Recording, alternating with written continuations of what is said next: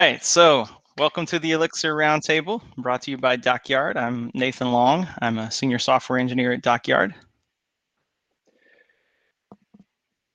I'm Mike Benz, also a senior software engineer at Dockyard. I'm Brian Carterell. I'm the founder of Dockyard. So we're kind of trying something new here, and today I thought it would be fun to talk about, and easy for me to talk about a blog post that I just published called on the Dockyard blog called Elixir is Safe. There was kind of this aha moment for me. So this past week, I think it was, one of our coworkers shared an article that was on the GitHub blog, which prompted a discussion. And it was about it was called How We Found and Fixed a Rare Race Condition in Our Session Handling. Did you guys get a chance to read the GitHub article? Yeah, I saw it on Hacker News. I think I skimmed through it. Yeah. It's pretty interesting. Basically, they did some work in a background thread. They're using Ruby on Rails to run GitHub mostly. Still? Yeah. And they did some work in a background thread, and there's like this very specific set of events that could happen where one user would be logged in as another user.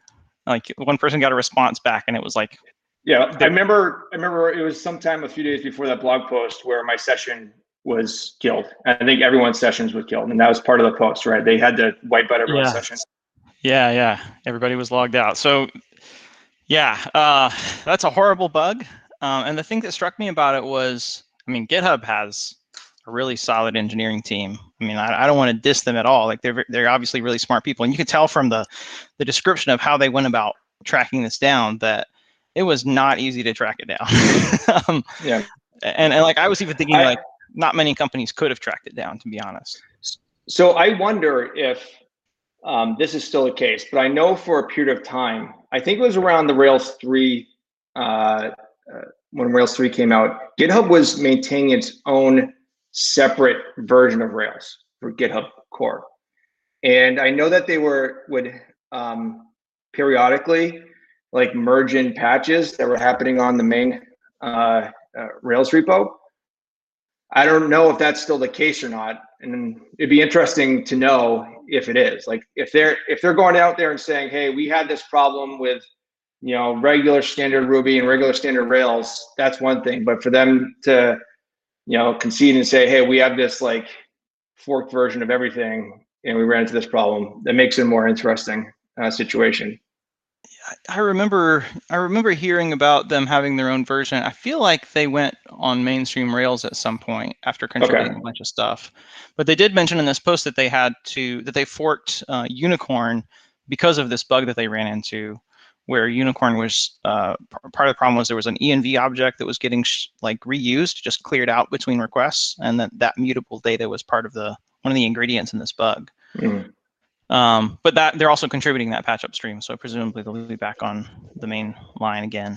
But they were they talked about some of the stuff they went through, like they were reviewing request audit logs, and they could see that like where the session was shared and how it went through their load balancing tier, and that it showed, you know, like these two requests happened in the same process, and just like most companies don't have that kind of that kind of logging to track that down. You know, that's hard. I imagine the number of times they've probably had denial of service attacks against them, they've had to build up like this, you know, huge ecosystem of audit logging and just metrics and stuff to track things. Yeah, and I don't want to present Elixir. Hopefully, it doesn't come across in the article that Elixir is a panacea. I mean, if you're running at GitHub scale, you're going to have some tricky stuff to deal with, no matter what you're using. Mm. But it kind of clicked for me that like what they dealt with in this particular bug illuminates part of why Elixir's concurrency model is just so good. that the specific thing that happened there was based on immutable data, and the fact that they're having to use multiple threads to presumably they're doing that for performance. And you know, threads are not isolated in Ruby or in any language. So it just kind of clicked for me that the same reason that most of us are using a garbage collected language, because we don't want to deal with the kind of memory bugs that can happen in C. This is what Elixir gives you for concurrency. You know, there's a whole class of bugs that you don't have to deal with. Like this stuff can't happen. There's no mutable data, and you have these shared nothing processes. Like Joe Armstrong had this great analogy of like when two people are talking, I can't reach into your brain and mess with your thoughts, and you can't do that to me. Not yet. I think Elon Musk is working on that right now. Okay. That's terrifying. All we can do is pass messages, and so that's how we want our processes to work. But I think too that there's a major just benefit from not having to even think about that anymore, right? Like you can then reallocate that part of your brain and all like your brain power to working on domain problems rather than having to worry about edge case type stuff. Yeah, exactly. And I mean, frankly, I'm intimidated by languages like C. I mean, I'm not intimidated by Rust, even though Rust has a pretty steep learning curve. But like, I know that if I write something in it, it's not going to be, it's not going to like shoot me in the foot, And garbage collection is another way of dealing with that memory stuff. But when you're working in a language like Ruby, or really pretty much any language other than the Beam, your concurrency primitives are OS level processes or threads. That's all you have to work with. I actually went back. I remembered vaguely long ago. It turned out to be 2015, an episode on the Ruby Rogues podcast where they interviewed Mike Perham, who created the Sidekick library, and he was talking about how the reason he created that was because the existing background job libraries were using OS level threads for each job, and it was just massively inefficient. And he was like, we can do better than this. So he wanted to do something with threads, and that gave him this massive performance boost. The way I remembered it was he dealt with a lot of tricky stuff. It turned out he actually had done this a few times before at different places, and he was like, I don't want to deal with threads directly. So he ended up using Celluloid, which implements an actor library, or an actor model in Ruby. But I've always wondered about that though, like how trustworthy are actor model implementations in languages like Ruby? Yeah, and I have not used them directly. It was kind of funny going back to this episode because in 2015, I remember hearing that episode, but I didn't understand what an actor model was at that time. Right. And I was just like, okay, I tried to follow along the best I could. And this time it was like, oh, now I get it. That makes sense. Each thread is an actor. They pass messages. But yeah, like Jessica Kerr was on the episode too. She was saying, yeah, she's done stuff like this with actor models in Scala, but they always had to be really careful not to pass mutable data around between their actors because it sounds like you just really don't have those guarantees. Right.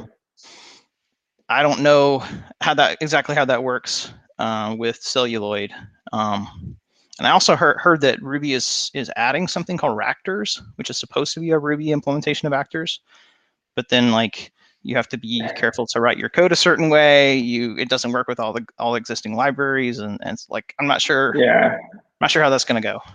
I mean, we could probably dedicate a whole episode to, because I think that I know Nathan, you were in the Ruby community for a while. Mike, were you doing Ruby prior to Elixir? No, I went from Java. Came from Java. Oh, okay, all right.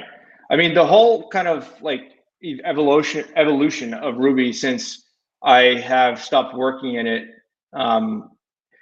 is a bit odd to me because it feels, and I'm not going to segue into my thing at the moment, but I'm going to touch on this when I do.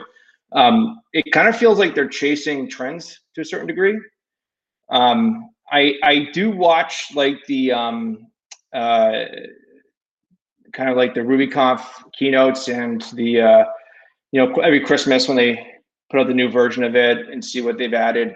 But I mean, they're trying to force in a type system, when I understand, or maybe they've already done that at this point. It seems like every version is a new garbage collector. And I had not heard about this Ractor actor-based thing that they're putting in there, but I don't know. Maybe there are good, excellent like reasons for it, for performance and all this, but it kind of feels like they're getting away from like their core mission, a simple scripting language. Yeah, I don't know. I mean, I guess I feel kind of two ways about it. Like, one, it feels a little dubious to me, but at the same time, I don't know. We'll see. Maybe it'll work out well. Like, yeah, competition. I mean, I hope it does. Yeah, It would be, competition between languages is good for everybody, or at least good for all programming, all programmers. So yeah. it'll be interesting to see how that goes. But I think the fundamental thing, it seems like Actually, I'll add on to that for a second. I think that if we see a benefit from it, hopefully we see more people able to transition over to Elixir because they understand like actors and all those things at that point. Yeah. But if your VM doesn't build in these guarantees like the Beam does, where data is immutable, you cannot mutate a piece of data that somebody else is using, and you can't mess with the memory in another process. Like that's built into the VM. You just can't screw that up. I don't know that Scala or Ruby or anything else that's Akka and Java I haven't used any of those, but as far as I understand, they don't give you those same kind of guarantees. Yeah, they're kind of a half step into it, teaching you the concepts, even though the underlying technology doesn't have the solid aspect of the Beam. They're teaching you the concepts, so then like Brian said, you can transfer. You can then it would make it easier to then transfer over. You learn the concept in Ruby, and then realize, oh, this is what Elixir is doing, but it's actually going to be much more safe. Yeah, and the other thing that we get in Elixir is the really lightweight processes. I mean, you don't have to have like what they were describing with Celluloid. Each actor was a thread, but threads are still pretty heavy compared to processes in Elixir. And in Ruby, as far as I know, they still have the global interpreter lock. So you can do concurrent threads where one of them is waiting on I/O and another one can make progress and actually execute Ruby code. But you can't execute Ruby code in more than one thread at a time. Whereas that's not a problem in Elixir. You spin off your processes; they all execute parallel. As many processors CPUs as you have available. That's your parallel. How do they manage garbage collection on that on the Ruby side for it? Then is it one global collector, or do all these threads of the Ractor or whatever they're going to be doing have their own GC? I do not know that. Yeah, that's a good question.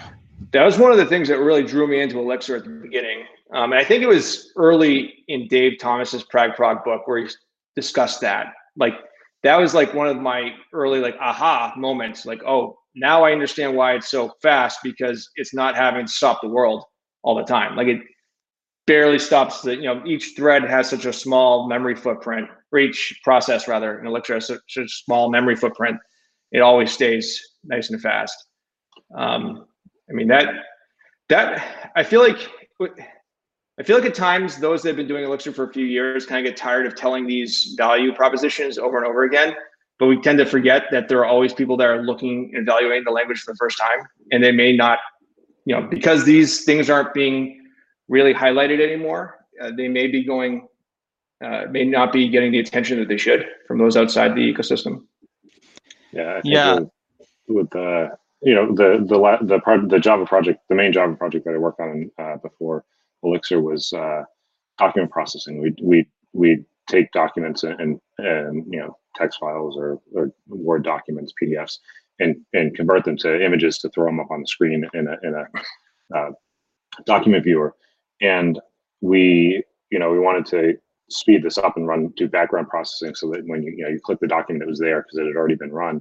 And I remember, we on the beefiest university, it was for admissions at universities, and the biggest client that we had the biggest system had 16 concurrent threads going, and once we spun up to that, we ran into all sorts of just things blocking each other.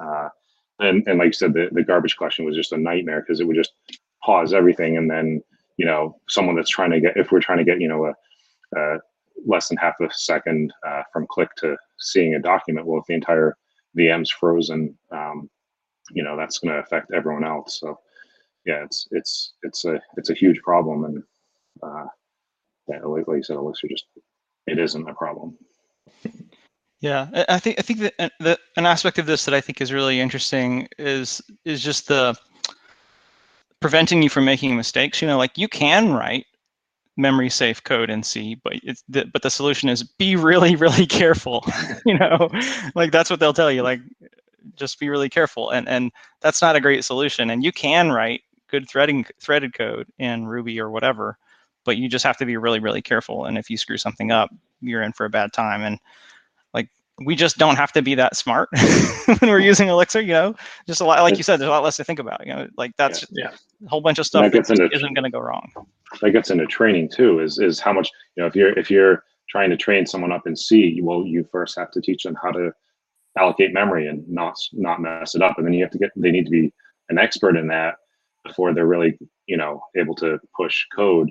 And if you want to be writing multi-threaded stuff in Java, well, you got to learn all the different ways you can mess this up and all the things to avoid. Whereas in Elixir, you dive right in, you just start writing what your business logic. Not only all that, I mean, part of the programming model is to incorporate crashing into it, right? And so like in other languages, you're writing all of this edge case conditional code in order to anticipate what could go wrong. In Elixir, you don't care. I mean, you just let it go, let it get back to a good state and carry on. And that is such a weight off of the shoulders of the engineering team or the engineer that's on the project. They, like I said at the beginning, they could focus on domain value back to the customer.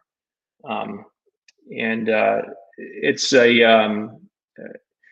I think that, I mean, there's always, I think whenever I have a conversation with anybody, it always devolves into like an Elixir adoption conversation. But there's so many different things that can, speak to the values of Elixir. It can almost feel a bit overwhelming, or it can, for those that aren't doing Elixir, it can also probably feel like, like car salesman, right? Like we're promising the world and like it's all these good things, and I'm like, nah, it can't be that good. There's no way it can be that easy, but in many cases it is. Yeah, and there's. Now I'm picturing Brian, the dentist, asking what software they're running. Yeah. Hey, what's this? I'll leave that up to the business developers. Yeah. I think, and like you're talking about the error, the fault tolerance, error isolation. That's really what motivated the initial design of the Beam. Was they weren't so much thinking about concurrency as just like, if one phone conversation blows up on this telephone switch, we don't want the call to 911 to also go down because we had a fault. We had a problem in our like conference call code or something.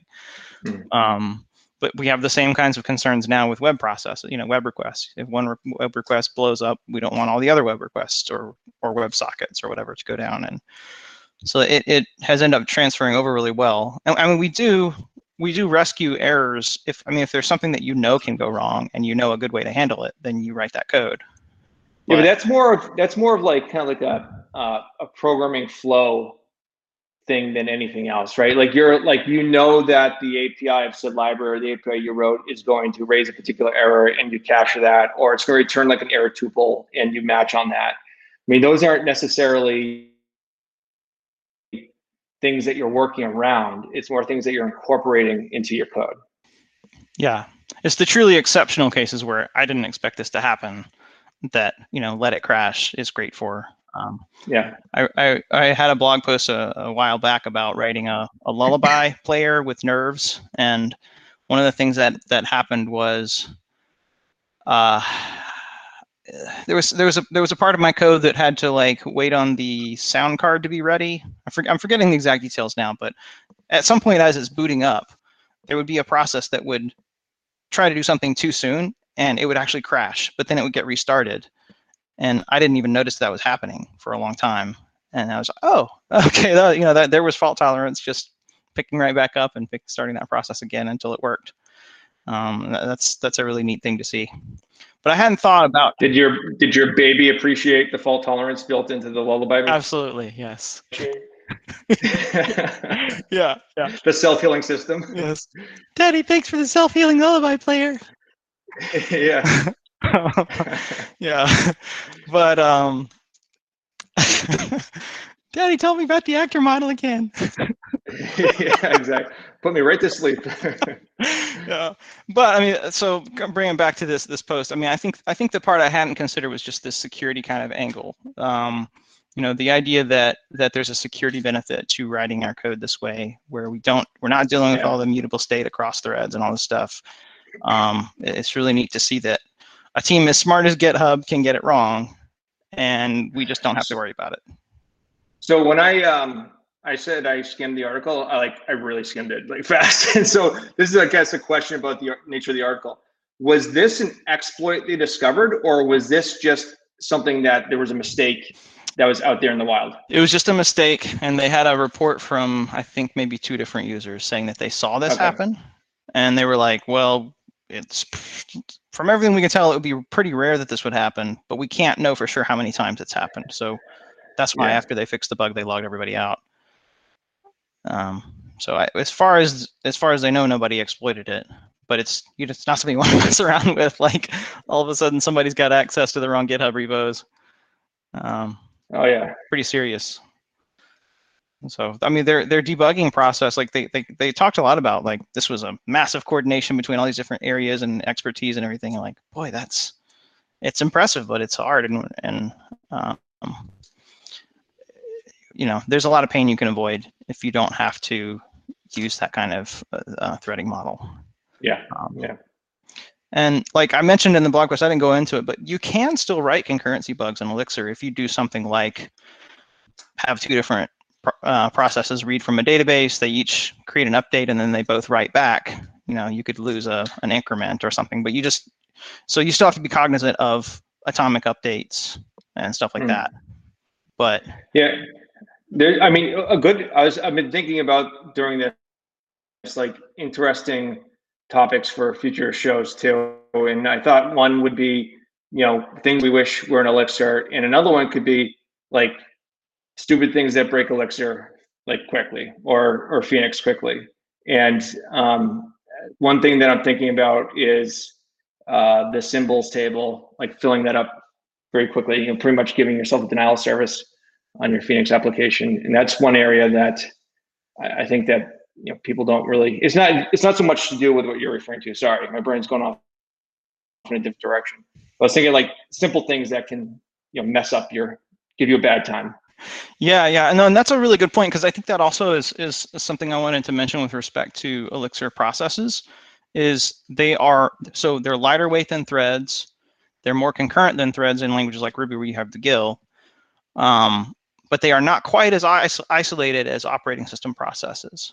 Because, like you're saying, if you allocate too many atoms, if you're just like, if every string that comes in you make an atom out of it, then you're gonna end up eating up all the memory and the whole node, the whole OS process for the Beam, and you actually could crash all of the processes that way. So for those that don't know, symbols don't get garbage collected. Yeah. So if you're interpolating your strings into symbols for whatever reason, and those are exposed to like user data that's coming in over requests, someone can figure that out and just start spamming your system with like more and more strings, and then crash your system. Yeah. Symbols meaning atoms. Atoms, sorry. Yeah, we were talking about Ruby. My brain's in Ruby world. Sorry, atoms. Yes. Yeah. The same problem exists in Ruby, though. Yeah. Although I think they actually ended up fixing that in Ruby at some point. They actually, I think they do garbage collect symbols at this point. Oh, really? Because I thought the whole point of symbols was for performance reasons. I could be wrong. I don't. It could have happened in Ruby. I just don't know. Internally, it's just they convert it to a number, right? They're strings, I believe, internally. It's just that they're like that particular. I mean, Luke would probably know much better, but I believe that they're just kept in a table, and because when they get allocated upon instantiation, the next time they're just looked up rather than instantiated again, and so you don't have to deal with the cost overhead, even though it's tiny, the cost overhead, and then they just never get collected. Yeah, they definitely don't get collected in the Beam, and so you can definitely get get into trouble that way. And there's other things you can do that can crash the whole VM, but it's pretty hard to do. Yeah. I think that list is pretty short. That'd be an interesting contest. Who can crash the beam in the most interesting way? That would be. This is the next Phoenix Frenzy round. Yeah. Mine was I was doing a board game, and I was trying to write the AI to walk the tree for min maxing, and it got up to 2 million threads, because I was task asyncing. It was a horribly inefficient design, but it would 5 levels down, the whole thing blew up, and So. Was this the NX game that you're doing? So I took a pass at trying to upgrade that into NX. It's something I wrote it like 4 or 5 years ago. Because it's like a physical board game, right? What's the name of it? Yeah. Mancala. Yeah. It's a simple board game, but yeah. My like I said, my initial one was just task.async, but it did it at every level of the. So it was trying to walk the entire tree, and so like I said, so you had tasks spawning tasks. Yeah, it was horrible. I think that's called a fork bomb, right? Yeah, exactly. It was a mess, but that's a good one. Yeah. So you can fork bomb yourself. But like that's pretty much the only situation where you're going to create too many processes for the beam. I mean, generally speaking, you can just create processes and not think about it. Yeah, we could talk more about those kinds of things on another episode. Or just get more memory for your computer. Come on, Mike. There you go. Yeah. You can break anything. You just have to know how. Yeah. Move on to the next topic. Sure. Mike, do you want to go? No, you're shaking your head. Yeah, no, not me. I'm here for the conversation. I didn't actually bring a topic this time. Okay, I got a topic then. All right, so I've been doing Swift for the past couple of weeks, and this is related to Elixir, but I'm going to make a mea culpa. For the past few years, I've been nagging Jose and saying on various podcasts and probably on stages at conferences that we want a strong type system in Elixir. And after doing Swift for the past few weeks, I am completely pulling back every request I've made for a type system ever. I've done strongly typed languages in the past, but since I did Ruby 10 years ago and Elixir, and I don't know what the hell JavaScript is, but it's definitely not strongly typed. TypeScript is. But I've been so far into like the weakly typed languages. Going back to it is just, it feels like unnecessary overhead. And I think part of that is due to a couple things. Number one, Elixir has a set limited number of types, right? And so pretty much anything you want to represent is represented by just a few types. Like it's not like you have a date struct or whatever it is in Elixir, but it's really just a tuple, like down underneath. You have maps that are pretty simple. You have strings, integers, et cetera, et cetera. Whereas in Swift, I mean, it's a whole bunch of stuff, but then they have what feel like a lot of workarounds integrated into the language in order to get things done. And so there are types called like any hashable, any object, any et cetera, any collectible, that can then essentially type match up against anything. But then if you're dealing with, like if you have JSON data coming in, right, and you're parsing the JSON data, the JSON data isn't necessarily going to conform to Swift's desire to keep everything, like every value within an array isn't always going to be an integer or a string. It's, sometimes it can be mixed, especially if you don't have control over that service that you're requesting data from. And so it feels like a lot of hoops you're jumping through in order to accommodate it. And Elixir's pattern matching system, I think, gets you most of what you want from a type system anyway.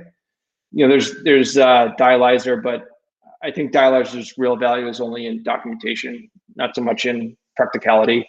I know that you can run Dialyzer, but I've never had much success with it as a specification kind of guide. But yeah, I'm kind of stuck in Swift world right now, and I think part of it too is I'm actually porting over some Elixir code into Swift, and so I'm not exactly writing it in the most idiomatic Swift fashion. I'm kind of writing it in a cross between Swift, like Swift's object model, and then some functional programming-ish type things, just so that, because it works in Elixir, and moving it over to Swift with my limited Swift knowledge, I'm essentially just kind of taking the test data on the Elixir side and then copying the implementation. And so hopefully in the future, someone that has better Swift knowledge can rewrite this in a more idiomatic Swift fashion, but it's not going to be me, because I'm going to get this early part done and hopefully pass it along. And so I actually texted Jose yesterday, and I told him I'm sorry for ever wanting a type system in Elixir, and he just laughed. So this is my my official mea culpa. I will no longer request a type system in Elixir as the things I want there.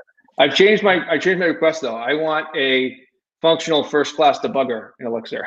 And so the Erlang debugger that's there, like it's like int ini or whatever, and then kind of latch onto a module. It'd be really nice if there was a way that, and maybe this already exists, I just don't know about it, but if it was integrated into VS Code, it could use like VS Code's breakpoint debugging system, like it's its own testing hooks or whatever. However VS Code works, where it can then talk to the language server in order to facilitate the debugging. It'd be really nice. The debugger for the Erlang debugger is okay if you're more accustomed to seeing Erlang code, but if you're not, then I don't know what was going through their mind when they decided how they were going to eliminate strings when developing Erlang. Like those, like less than, greater than, surrounding the binary statements. Like my brain just goes haywire when I see that. But I don't know. What are your thoughts on that? Because I know that Jose for a while was talking about an inferred type system that I guess was impossible to get working. And then I've heard rumblings over this past year, that there was something being worked on as a type system goes. But maybe they'll come out with something that's awesome that I won't have an issue with. But if it's anything like Swift's, then no, thank you. Yeah, I think so. Coming from Java, obviously one of the things I really liked about it was the ability to refactor stuff quickly, because you could make a change and it would bleed all over the place, and you go through and just clean up the stuff that you changed. And so I think Elixir is getting better at a lot of that. One of the things that we Jason and I had talked a lot about is nil creep, and the idea of maps. And if you get the key wrong in a struct, it's just gonna you'll have a nil dropped in your code wherever. And the recent changes, I want to say 1.11, where it understands that better, and it'll warn you if in the head of your function you've got your pattern matching against a struct, and then later you use that object and you hit a key that isn't part of that struct, it'll let you know. Are you referring to like the improved errors that are coming out of Erlang?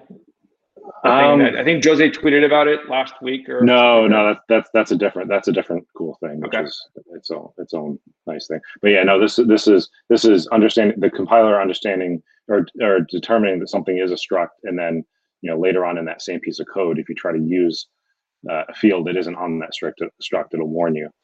It'll give you that warning at compile time, right? At compile time, right? Exactly. Oh, okay. Yeah, that's yeah. awesome.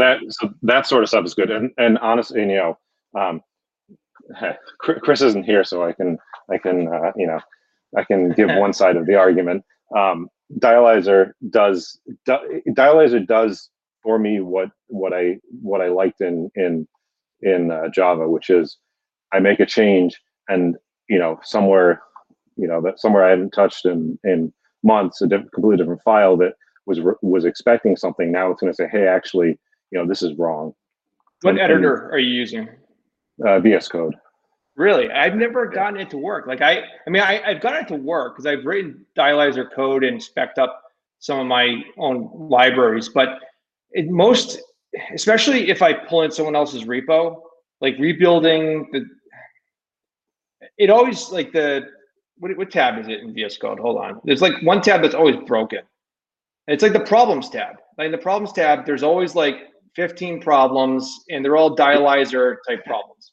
Well, yeah. Well, that's the thing is, so you know, this is the conversation we have pretty regularly here.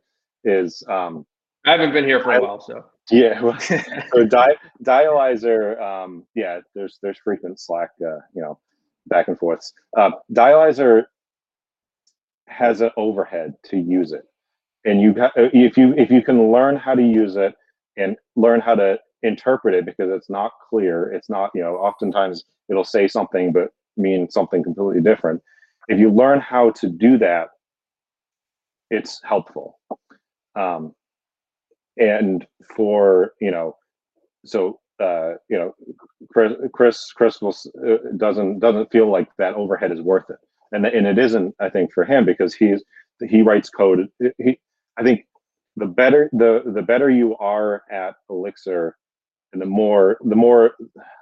better you are at being able to write good code the first time, the less helpful Dialyzer is. It just kind of gets in the way and is annoying. But if you're new to it, you know, I think there's a lot more value in having those guardrails to say, hey, you know, what you're trying to do is you know, this isn't going to work. Yeah, I'm sympathetic to that argument, because I am getting the benefit of the type system in Swift through Xcode. And like, it is warning me that these return types are expected, like do this. And the static analysis tools are interesting because it can suggest fixes. Mm-hmm. It's like 50-50 on whether or not the fix makes the code look horrible. But I think that if the language wasn't strongly typed, some of these things wouldn't be necessary in the first place. And I mean, I understand why Swift is strongly typed, because Apple wants to reduce all likelihood of runtime errors on their platform, and that's part of their intended user experience. Like, I totally get that. It's just, I think for specifically what I'm doing, and if this was the experience that I would have writing Elixir all the time, because also the amount of verbosity of the code that you have to end up writing is, like, for example, I took a Elixir function that was probably like 3 or 4 lines of code, and in Swift it ends up being about 20 lines of code, and just all this additional ceremony and stuff you have to write on top of it, that just to support the type system, that feels just feels like I'm going through the motions just to satisfy the editor at times, more than just getting my thing done.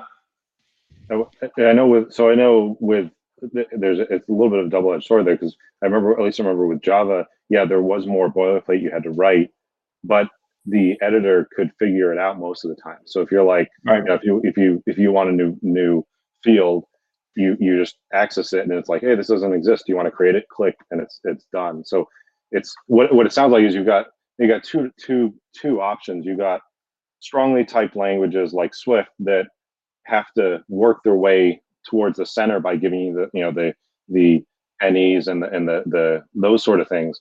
And you have the weakly type systems that have things like Dialyzer that bring you more towards the center. So like, it's either one you're shifting. I'm probably speaking out of turn here, like most times, but I did talk to Sean Moriarty, who is writing NX along with Jose. I chatted with him briefly about, as I kind of posed this question to him, like, can NX or the higher level abstraction that he's currently working on be used for code hinting and code suggestions and error checking and like, you know, some sort of static analysis of your Elixir code? And at first he's like, no, I don't think that's possible. And then he came back to me a week later, and it kind of like, it seemed like he was eating at his head, and he started looking into it. And he did a little bit of research on it. He said that, you know, this may be possible, and maybe I don't want to put that job on his shoulders, but it'd be really nice if that could work, incorporating kind of the results of the NX project back into the Elixir language server, in order to get some of that code hinting and suggestions and analysis without having to go through all of the hoops of, you know, setting up your types and such. I haven't done a lot of work in strongly typed languages. I've done a little bit of Rust kind of on the side for learning purposes. I got as far as publishing a crate. I mean, the one of the things I thought was cool about it was, if, like, for example, if you do like a file open call and then you match on the result of that, the compiler knows that there can be a success or a failure from returned from that. And so if you just like match and only handle the success case, you can't compile. It's like you have to handle the failure case. That's interesting. Yeah, they don't have that in Swift. Yeah. It's more like, Matt, you kind of set your type to your variable, and I guess it'd be kind of, that's actually pretty advanced code analysis then. I mean, I assume that happens when you compile the code. It's not in the editor.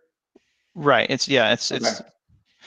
So for something like that, that seems like it makes sense, because it's like the difference between, you know, expected versus unexpected error conditions. You know, like it is expected that sometimes the file isn't going to be there, and you should deal with that.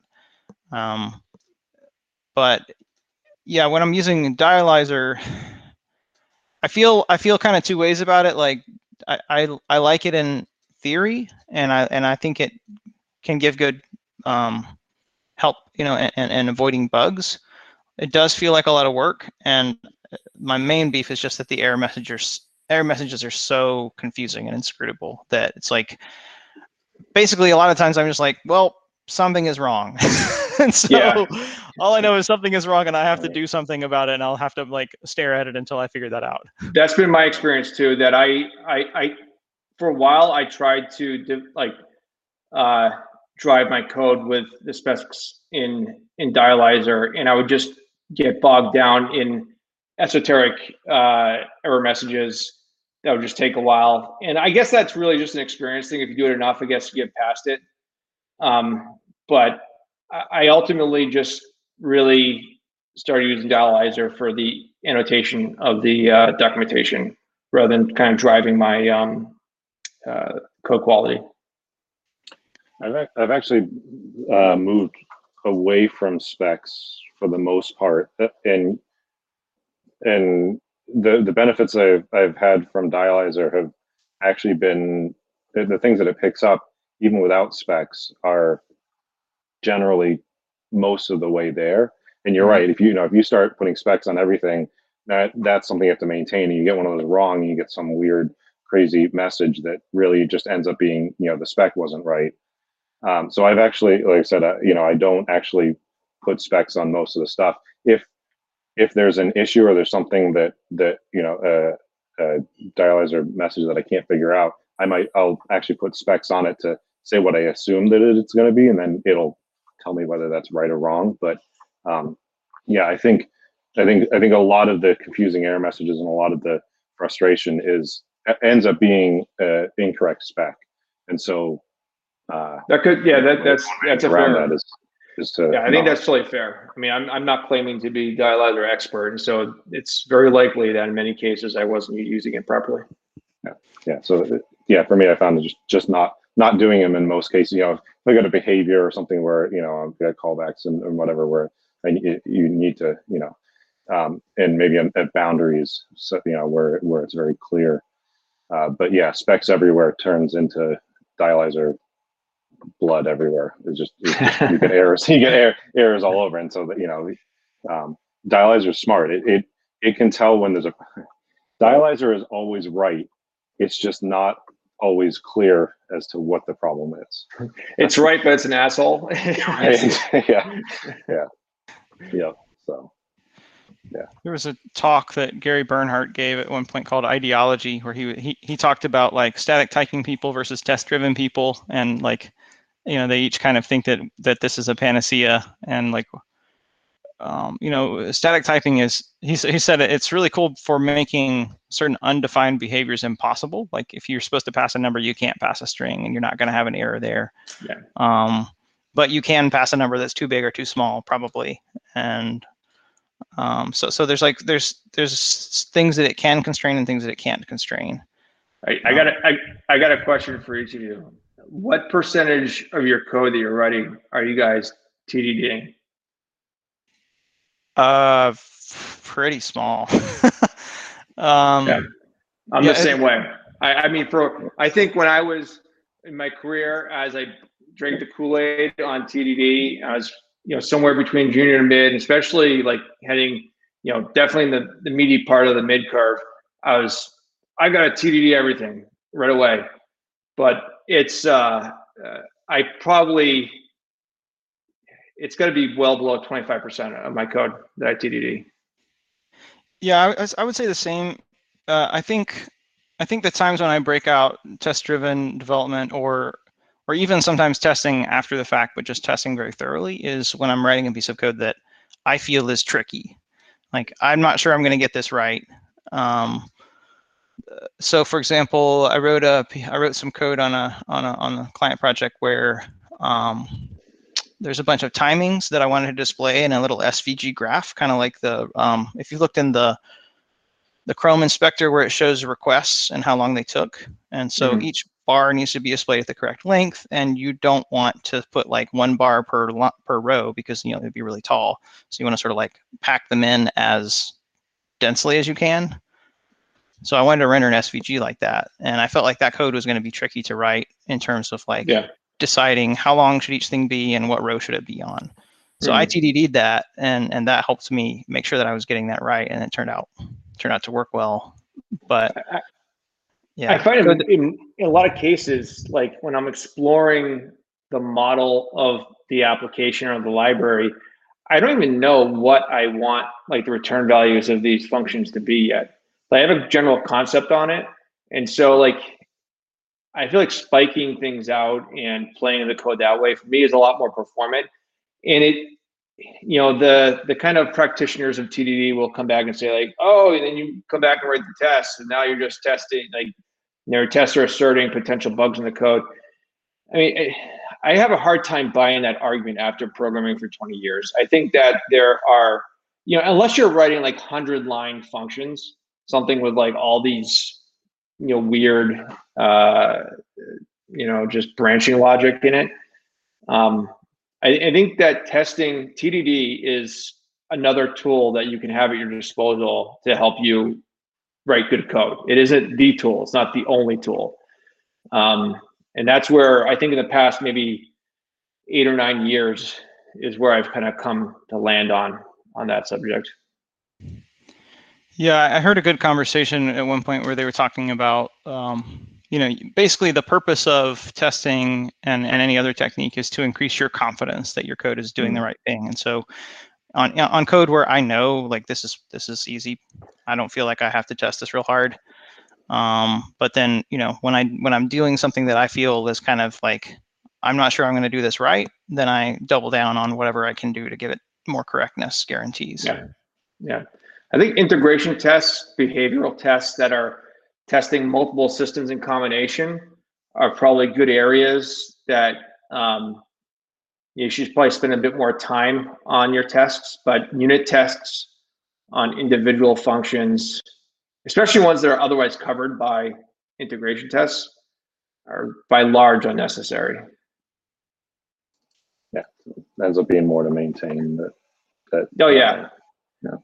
I mean, this is my whole rant against, like, we were talking about, type specs, but like testing specs, the R spec from Ruby World. And I know that there's a spec implementation for Elixir, but I don't know what it is. But these, like, engineers love complexity. I'm convinced, and they like, drying up their code and trying to reduce and reuse everything. And the nail in the coffin, I think, is when you start to apply those things to your test suite. And now you start to try to get too clever, and you're going to start like, okay, that test is kind of like this one, and if I just change them both a little bit and then combine them, and like before you know, you have like one like macro for your entire test suite, and it's a nightmare for anyone else coming in to use it. And it's I mean, that's always something that I've driven at Dockyard when I was running the engineering team, was keep it as simple as possible. Anytime you feel like it's getting too complex, and if you go back to the code after a week later and you have to relearn what it was you were doing a week ago, like, that's a problem. We had a recent client that our stand up whenever we had the stand up, I'd always ask the question, what did we do with this client today to reduce complexity? And it was a serious question, and it got people thinking, like, there's a super fun, interesting, complex way of solving this problem, but there's also a nice and easy way that isn't as fun, but can be done and much easier to be maintained. Oh yeah, no, absolutely. And that fun complex problem is going to probably impress like 3 people, right? do those on your Dockyard Fridays. Yeah, exactly. So yeah. Yep. Well, this is probably a good place for us to wrap up. So if anybody's watching, thanks for joining us. Smash like and subscribe. Yeah, push that's all the stupid stuff all the YouTubers say. Yeah, tell all your friends that they need to like channel. Yeah, give us money. All right, well, this was fun. Thanks, guys. All right. Thanks. See ya.